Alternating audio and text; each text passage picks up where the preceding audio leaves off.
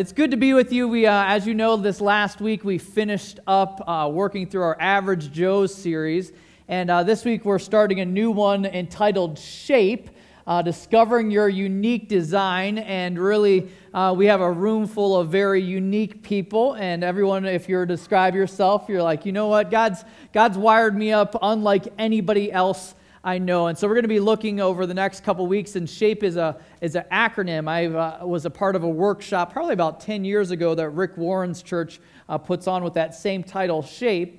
And so just know that I didn't come up with that. But really the letters stand for what we're going to be talking about in the next 3 weeks. The first one, spiritual gifts, heart, abilities, personality, and experiences, and how all of those come together to define our unique shape, the way that God's wired us up and uniquely created us for ministry and for serving Him. And so we're going to be unpacking that. It's going to be a fun adventure, and this morning we're going to be starting by looking at spiritual gifts. But before we do that, just want to commit our time to the Lord and in prayer. Dear Lord, we just come to you right now and just grateful for this chance to be in your house, and even already celebrating you through worship and through song, through giving, through celebrating you and seeing stories of our missionaries just working and faithfully serving you, God. We pray now just as we open your word and we start addressing this topic that's just peppered all throughout the New Testament of spiritual gifts, God, that you'd be present and moving here, that you would just open our eyes to your design and your plan for us for ministry, God. We praise you and thank you for this chance to be together. In your name we pray. Amen. A couple thoughts as I was thinking about this topic. I remember some years back, just kind of when the first wave of reality shows was coming out. I don't know if you remember a show by the name called Hogan Knows Best. Did anybody find themselves intrigued by this show? And even confessing to being intrigued by this man in tight yellow pants. And what is that thing that he wears around his neck? I'm still not quite sure. And, whoa, you guys know these things. And so I was watching this show, and if you remember seeing a few episodes of that, it's really kind of capturing, following his life and his interactions with his daughter that was pursuing a singing career. But I remember one of the subplots was him trying to deal with the retirement or life after being in the ring. And so he was having a hard time just kind of coming to grips that season had come to an end, and maybe some of us that are retired can maybe relate with that. But I thought it was funny as I was thinking about him and Hulk Hogan. If there's ever somebody, and what is his first real name? I don't really know. Is it Terry? Is that it? And so Terry, Hulk, I think Hulk sounds a lot better, but we'll go with that. Hulk Hogan, I believe, was designed for that job. He was designed to be an entertainer. That guy is like personality bigger than life, size, steroids included, bigger than life. Like that guy is pretty impressive character. And I was thinking about like, what if early on in his days of deciding what to do with his life, what if he had said, you know what? Had this pizza delivered, see this pizza man, and I'm like, you know what, maybe I'll just, it serves the community, it helps people out, maybe I'll be a pizza delivery man. And do you like my Photoshop work there? And pretty talented, I know. And so I was picturing that, how much we would have missed in entertainment having seen him go the route of Domino's delivery, rather than being in the ring wrestling other extremely large men in tight pants. But because he chose to look at, and you're like, where is he going with this? Oh, yeah, get there, please, quick. But the point being is this, is God has made each one of us very unique. The way He's wired us up, He's made us a shape that's none other like us on this planet. And if we miss out on realizing that what God's designed us to do is determined by what we're made, who He's made us to be, you're missing out. You see, it's got to start there. I love this quote, I will understand the purpose I was created for when I understand the kind of person I am. That's really the secret to understanding God's will for your life, is identifying, you know what, how has God wired me up? How's he made me? How's he uniquely shaped me? Maybe it's not to wear a boa on my neck, but God's made each one of you very unique and very different with the intention of one thing, a universal calling that I believe he has placed on every single person that has put their faith and trust in Jesus Christ. If you've made that choice in your life, and I always want to give that opportunity on Sunday mornings, just, man, if you've never come to that conclusion, this is the place to do that and to wrestle through that. What am I going to do with Jesus Christ's offer for forgiveness through his death as payment for our sins? But if you have embraced Jesus' death as for forgiveness of your sins, you see, he's called us to a life, and I want to look at a couple different passages. And if you're filling out notes, this is the fun part. You get to write in empty blanks. A couple things that are universal about his calling in our life is this. The first one, I've been created for ministry. Created for ministry. Ephesians 2:10 says this, for we are his workmanship, created in Christ Jesus for good works, which God prepared beforehand that we should walk in them. God created us. When he was making you, when he was designing you, he's saying, you know what? I have a plan for this person. I have it laid out already, even before they're born, things for them to do, things to ultimately point to his glory, because that's who gets glory when we're working and operating within our giftedness. So I've been created for ministry. 2 Timothy 1:9, we're going to see that I've been saved for ministry by the power of God who saved us and called us to a holy calling. He didn't just call you to an average, an ordinary life, but he's called you to something greater. He's called you to a life of ministry. So I've been created, I've been saved, and also I've been called. Look at Galatians 1:15. Says this, but when he who had set me apart before I was born, as we saw in the last verse, and who called me by his grace, was pleased to reveal his Son to me in order that I might preach him among the Gentiles. The moment you embrace Jesus Christ as your Savior, he redirected the plan for your life. You might have had one idea what your life was going to be about, but he had a very different idea of what you're supposed to be doing in your world. I remember in university, I was at a pretty conservative Christian university that had a curfew, and I remember one time getting caught for, and this is a bit of confession, coming clean, and I remember getting in trouble for breaking that curfew. Imagine that.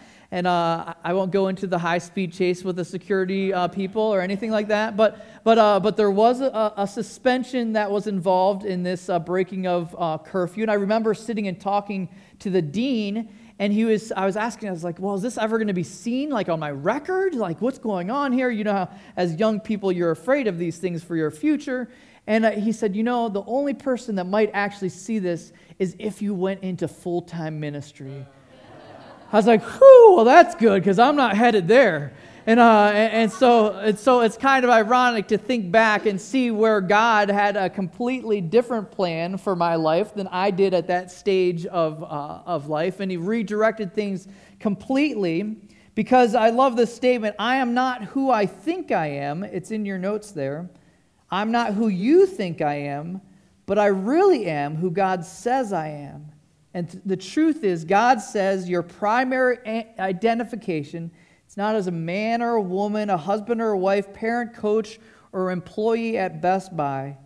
God says if you're a believer, a follower of Jesus Christ, your primary identity is a minister of Jesus Christ. That's your primary identity. You're his hands and feet, if you will, here on earth. That's what you're entrusted with. And for those of you that are like, man, what's my purpose? What am I doing?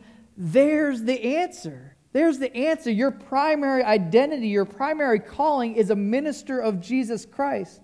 And let me be real clear what minister is. Like minister, sometimes somebody thinks is like, well, I don't feel like I'm called to work in a church and be a full-time vocational ministry. And that might be true.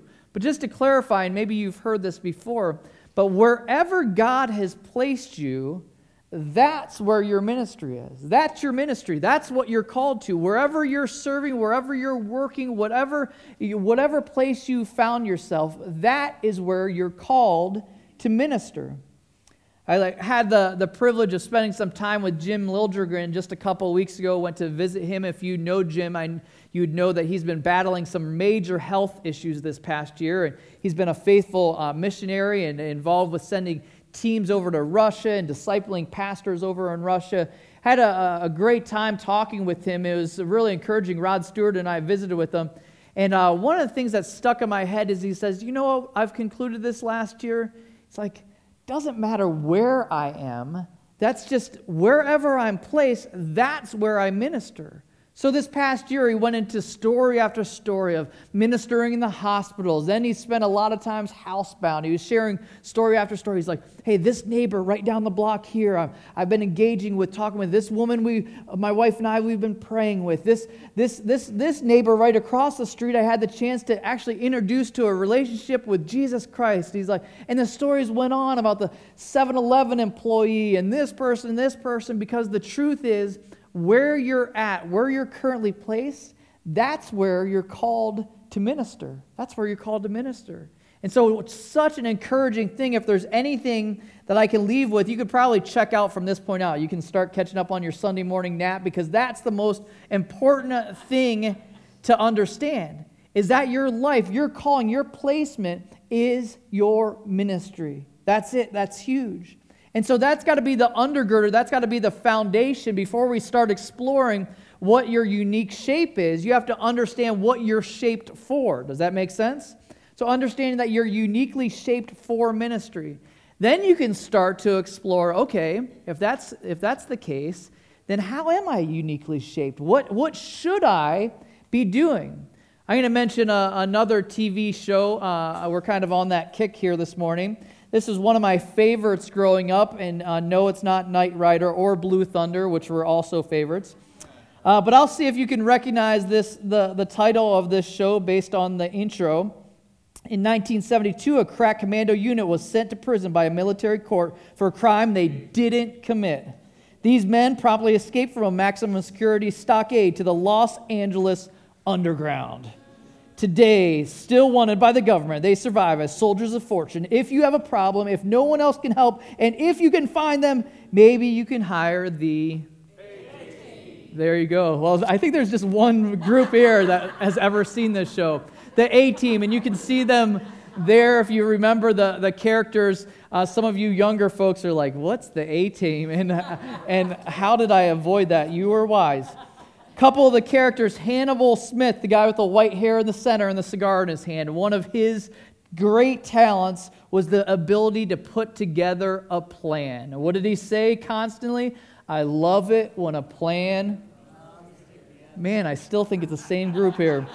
Second guy, Templeton Faceman Peck, the guy there on the left, the smooth operator with the light blue jacket. That's that he's spotting there. He was the master of persuasion, otherwise known as nice job with the ladies. Very compelling character. Howling Mad Murdoch, the pilot. He was willing to take crazy risks. And then some of our favorites, you might know him as Mr. T, but in the show, he was named BA, standing for Bad Attitude Baracus. He was the enforcer of the show. And so these characters, you guys are staring blankly. But these characters, and you're like, how in the world does this relate to your sermon? Please get there quickly. But here's my point.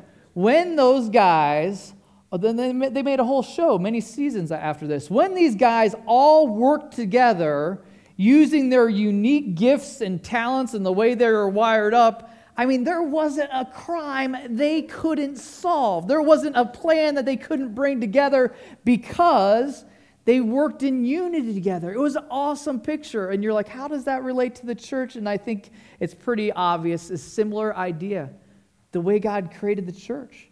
He wanted each one of us bring into the table our unique design, our unique wiring, our unique personalities, our oddities, our experiences, our passions, the things that fire us up, the things that stir us, to come together and actually have an impact on the world around us. That's God's design. It wasn't for us to be single units going out there and doing our own thing separately, as our culture would prompt us towards this individualistic lifestyle.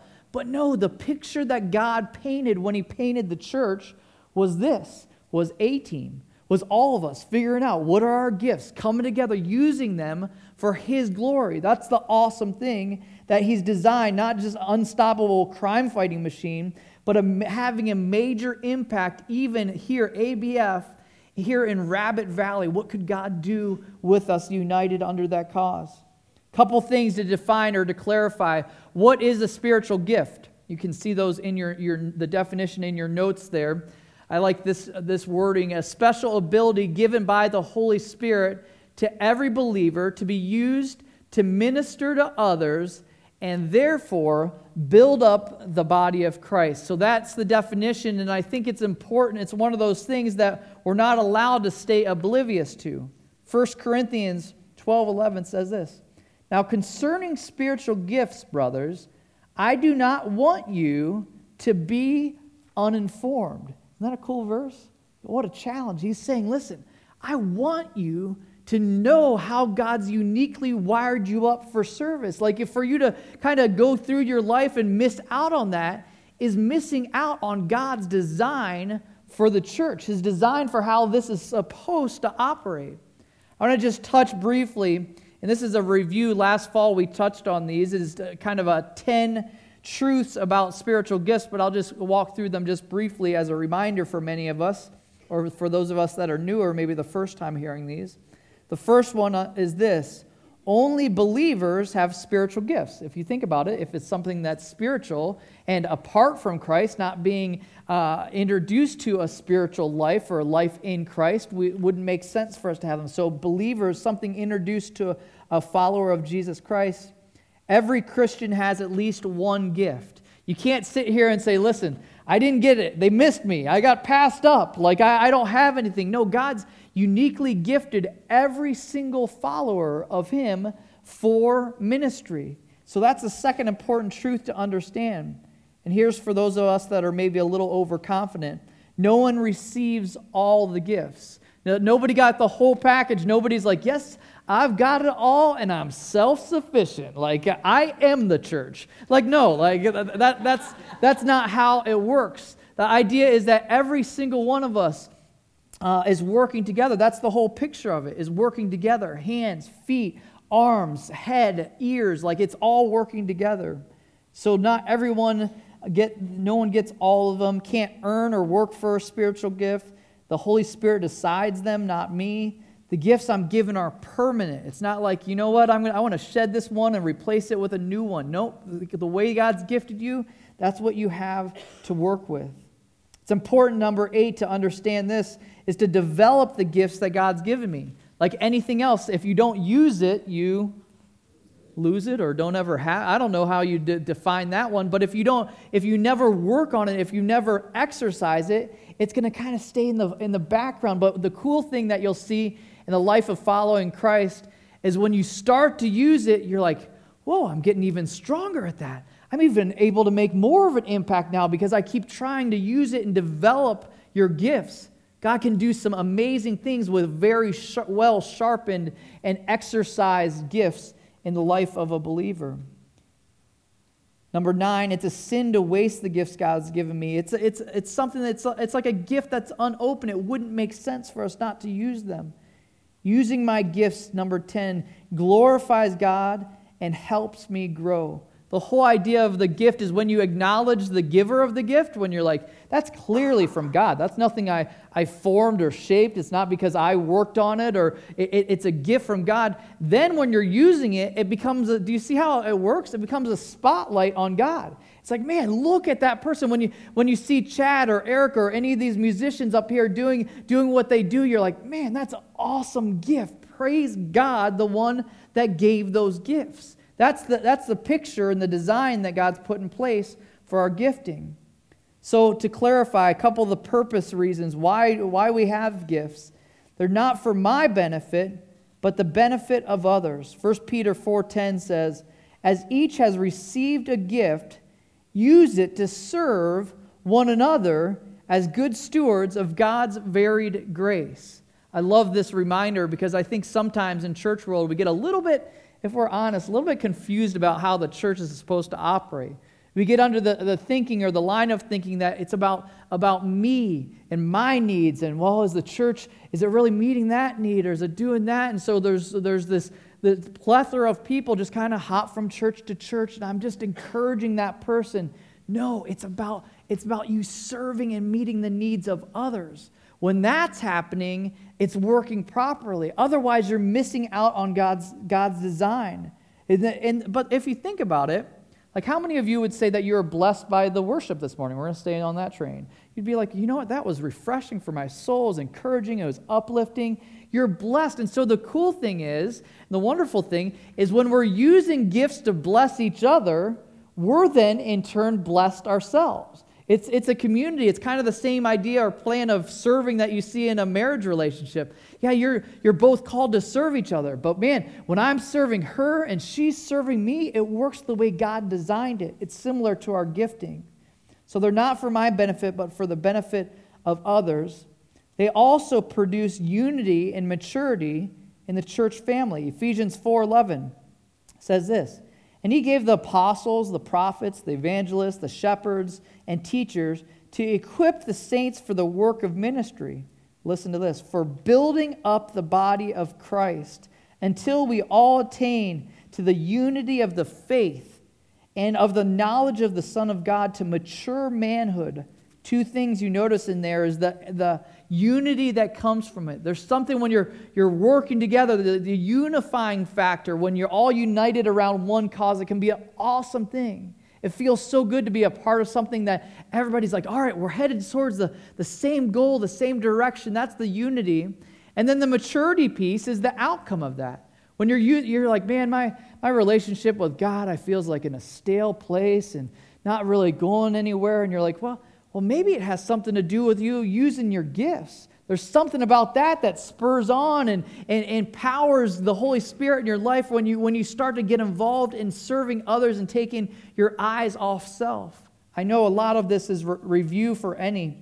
So the question, why should I employ my gifts? Why should I use them? What's the purpose behind it? Why should I do this? Why should I choose to investigate my gifts and use them in the church? I have this picture of bringing a gift to the party, and it made me think of one of my favorite traditions at Christmas, and maybe you like this too, is the good old-fashioned white elephant gift exchange. Anybody done this? So I'm pretty sure everybody in here has done that. Sometimes people get annoyed by it. I actually see it as a challenge. You're like, I spent $5. Maybe I can come away with something worth $10. Like this, you're like it's like game on. The competition piece settles in. But one time, I remember with my wife showing up at one of those parties, and I didn't get the memo that they were doing this exchange. Have any of you ever been there before? Where you're like, oh, they're exchanging these gifts, and I've got nothing to exchange. Now, sure, somebody brought an extra, make sure you participate. But there's something about that you feel kind of crummy, where you're like, I didn't remember. I'm kind of the outcast. I'm on the outside looking in. And I was thinking about that as it relates to the church, and try to stay with me. These are the directions my brain goes, sorry. I was thinking about the church and the gifting there, is if you think about Sundays in the body of Christ is one huge party celebrating Jesus Christ, celebrating our awesome God. If this is a party and you're showing up and you're not getting a chance to bring the gift, you're just like, that stinks. I'm not reaching the full potential of God's plan for the church if you're not bringing your gift to the table. Does that make sense? You're missing out. There's a reason he calls it a gift. It's not it's not called a spiritual burden. It's not called a spiritual guilt trip. It's called a spiritual gift because the giver of the gift knows what's best for us. He knows what's best for us. The best thing for us is to use it and to employ it. That's where we're going to find fulfillment and purpose in life. It's an awesome thing. So that's a huge reason why. Another piece I jotted down on there is this second point is the idea of experiencing community as intended. Maybe you guys can find yourself in that picture somewhere. But if you're not distracted by the glare of the melon in front there. But this idea of really truly experiencing really church the way it was designed, like we talked about at the beginning. The idea of hands and feet, like that working together under one cause, the cause of expanding the kingdom of God by introducing people to a saving relationship with Jesus Christ. That's what we're about at this church, if you're wondering. So experiencing true community, working together with others on a united cause is an awesome sense of purpose, sense of meaning. If you're like, man, I just don't feel meaning and purpose in my life, man, give this a try. Give that a try. Say, you know what? I'll roll up my sleeves. I'm going to try out the Awana thing, or I'm going to try out serving in a different capacity. There's plenty of ways to dive in. So next steps, how do I figure mine out? Okay, you say I've got a gift. I don't really know what it is. I feel guilty because of that verse you read earlier. And now, so what do I do? How do I figure it out? What my gifts are? Couple thoughts on that. First one, how many of you have ever done one of those spiritual gift inventory tests? It's a test to kind of unpack what it is your gifts are. Well, the nice thing is we're providing one as you're leaving today as a gift to you. Nice play on words. As a gift for you to take home. It's got 110 questions. I know that sounds like a lot of work. It takes about 15 minutes to do. At the end, you kind of calculate them out and do the math, crunch the numbers. Look at the accountant people, like their eyes lighting up at that idea. But the conclusion is to come to some clarification about how God has uniquely wired you for serving within the body of Christ. And so that's one step that you can take, is that. And then the following 2 weeks, we're going to have, after the service is available, I guess we'll use the term coach. We're going to have a couple coaches or people that are kind of equipped in this with a list and explanation to talk through the results of your test, maybe make some suggestions on some next steps for you to serve. We've got some elders involved with that, some other leaders. It's going to be a fun way to kind of keep the conversation going. Does that make sense?